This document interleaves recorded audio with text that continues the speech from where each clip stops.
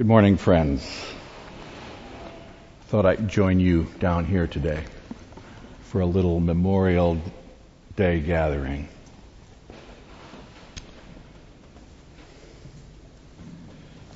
Today in the church's calendar, as you've noted, is called Ascension Sunday.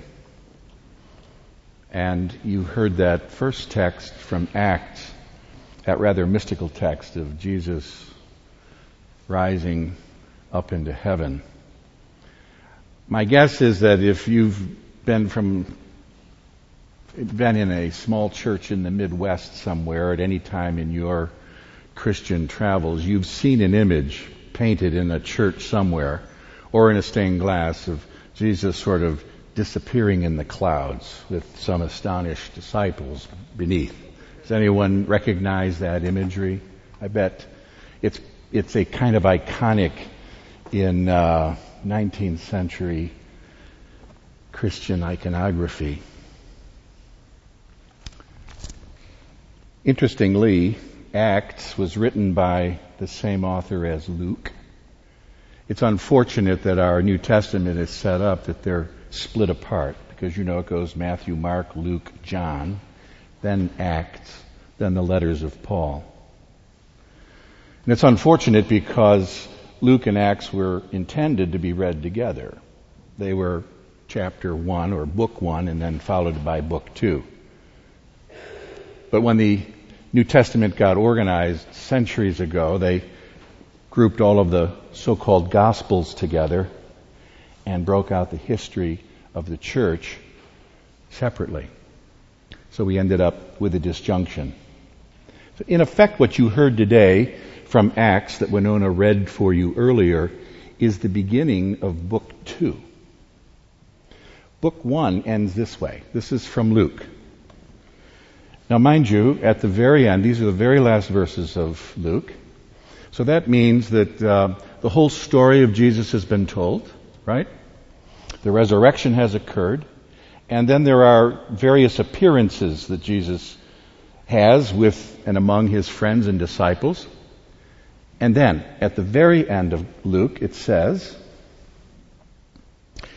he said to them, "These are my words that I spoke to you while I was still with you, that everything written about me in the law of Moses, the prophets, and the Psalms must be fulfilled."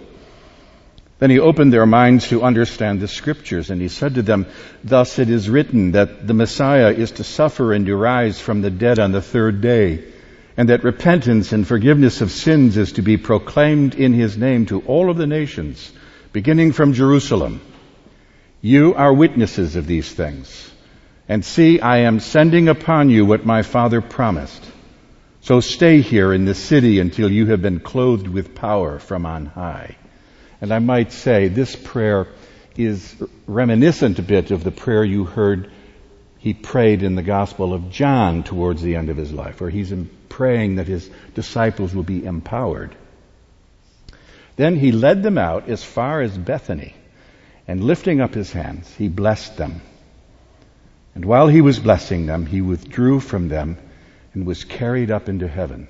And they worshipped him and returned to Jerusalem with great joy. And they were continually in the temple blessing God. End of book 1. And then book 2, as you heard Winona read it, begins also with Jesus instructing his disciples. But then, he says, after he had said all of this, as they were watching, he was lifted up and a cloud took him out of their sight.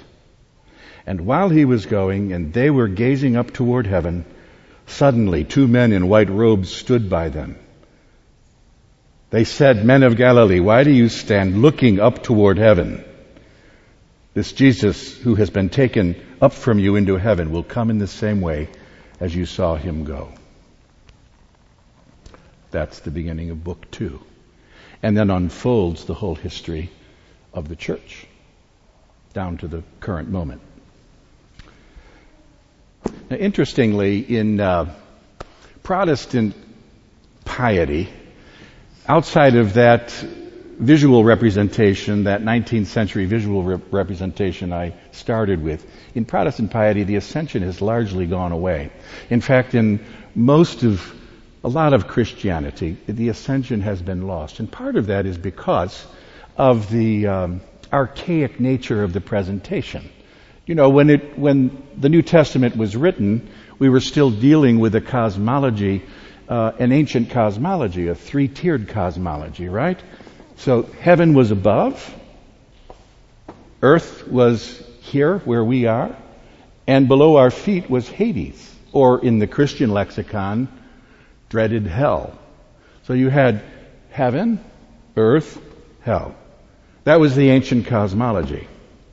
And we well know today, from several centuries ago, our cosmology has grown up, hasn't it? Copernicus did this, along with Galileo. And remember the trouble they got in, because they were reworking the cosmology that was so inherent in the New Testament. But the problem is that once we kind of gave up the old cosmologies, we lost some traction on some essential theological ideas that are deeply important to us and relevant even continuing to this day, including the ascension. You know, Augustine, that towering 4th century theologian, thought that ascension was the most important Christian festival in all of the Christian year, outside of resurrection per se. Well, why is this? Why should we pay attention to it? And why do we here at Christ Church pay attention to the 7th Sunday after Easter as Ascension Sunday? Well, the clue is embedded in that Luke Acts story, which is that at the end of the times of Jesus and before the beginning of the church, we have this conjunction, which is what we call ascension. And granted, the language is ancient and dated in its own way, the concept is as relevant as ever. Now, what's the concept? Well, the concept is that the risen Christ is now in union with God. And what that means is that everything that the resurrected Christ has stood for and taught has now gone into Godhead and has transcendent importance. Without this conjunction, this ascension, if you will, we would be left with a Jesus who is a historical anomaly and not a present reality.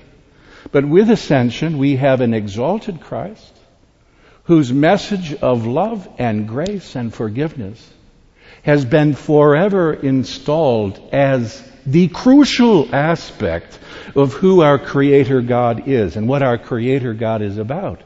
And what that means is that this Creator God is deeply and intimately available to us right now, every last one of us. It's an astonishing theological advance and something we must never lose sight of because of its power to empower us today in the present moment and to be available to the reality of the risen Christ's presence in our lives today. Do you see how this is? And why it is so very important that we hang on to this idea. It informs us.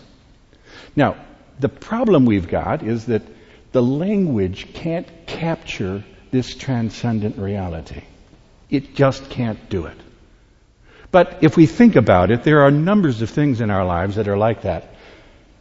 Take, for instance, the issue of love. If you deeply love someone, can you adequately describe what that love actually is as a thing? What you end up doing is you talk around it. You describe it as, well, it's when it's when she does You can't sort of get your finger right on it. And yet you know it is profoundly real. Love is as real as the day is long. And yet you have a great deal of difficulty expressing exactly, say scientifically, what that is. So what do? We resort to writing poetry. And we resort to writing music and songs. All of our pop music is, a gloss on how do we talk about what we're feeling. Because we can't actually describe it adequately. We can only kind of talk about it and around it, and hopefully the words that we use will open up the inner eye, if you will. And we attach it to music because music does very much the same thing. I've told you in the past on several occasions that music was my pathway to God. I didn't get into this except by the fact that music opened my spirit. And once my heart and mind were opened, I was available. I had access, transcendent access to the things that mattered most of all. That's what happened to me. Now, that's not everyone's story, but that's my story. And it's profoundly real and true. And it continues to capture my heart and mind. So, for instance, when you came in here today, I bet you so far there has been some piece of music that has touched you. Something that has happened already today. Was it Laquita? Was it the choir? Was it a hymn? Something touched you and opened you in a way that words wouldn't by themselves. And yet we rely on music to give us this grace. This space, this architectural space, does something similar. All art and architecture, if it's done well, does precisely the same thing. You know what happens when people walk in through these doors for the first time? Do you know what happens? This is what happens. I won't go all the way back, but they walk in, and it's dark there, and then all of a sudden you see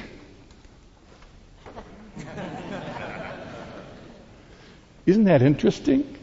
Where do they look? They look up. Why? Because in our human consciousness, looking up is the way towards transcendence, and this architecture accomplishes that. It's a fantastic thing. And not only do they look up, but where do their gaze go? Oh, Jesus, who is where? Up. And he is enthroned. Fascinating, isn't it? As an architectural jewel, this works extremely well. I bet you it is the fanciest Byzantine Romanesque Methodist church anywhere in the world. Right?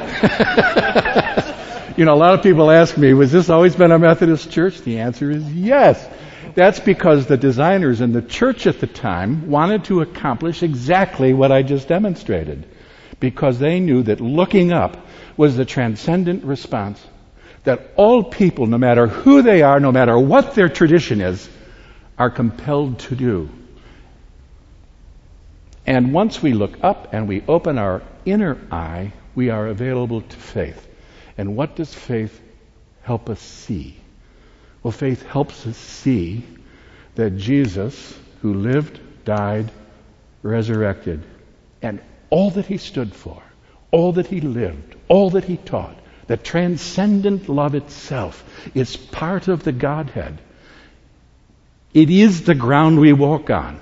The very same God that Jesus worshipped, if you will, the one who flung stars into distant space, that one is available to us in our very next breath. That very same powerful God. And each one of us is loved beyond our wildest imaginings. Tell me this isn't the heart of what the Christian faith is about.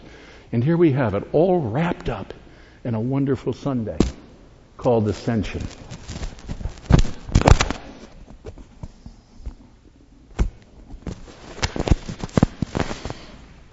By the way, can I borrow this a second, Ned?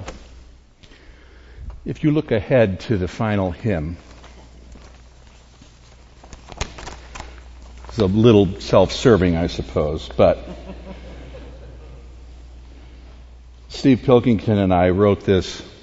Actually, the way this came about was it was a offering at our annual benefit auction, and someone bought it, a commissioned hymn that we would write. So this was the product. And actually, it's an Ascension hymn. And it was intended to be sung here or inspired by this very space.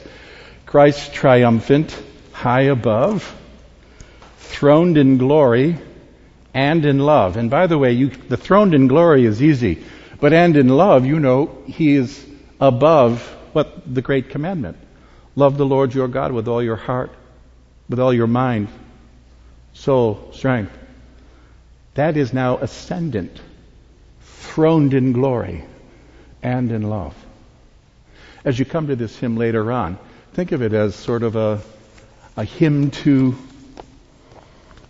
Ascension Sunday. To the God who loves me beyond my wildest imaginings, makes all things new. The final coda on this is, we don't leave it there. We're not meant to stay marveling upward like this. The whole point of the message is in the last phrase of that passage from Acts, which says, do you remember, they're looking up. They're sort of, caught in the bedazzlement, if you will. And then we're told two angels appear. And what do the angels say to them? They say, why are you looking up? Go on, get on with it. There's work to be done. And friends, that's exactly where we find ourselves. That's exactly where we find ourselves. There is work to be done. What is the work? It's the work of love. Why is it the work of love? Because that's who Jesus is, love. And we are now empowered with the exact same message and mission. It's a fantastic story, but what a fantastic life journey as well for all of us. What a mission. Is there a greater mission than this? I don't think so. Wow, if we could really make this our own and send it out into the world, you know what would happen. Things would change. Amen.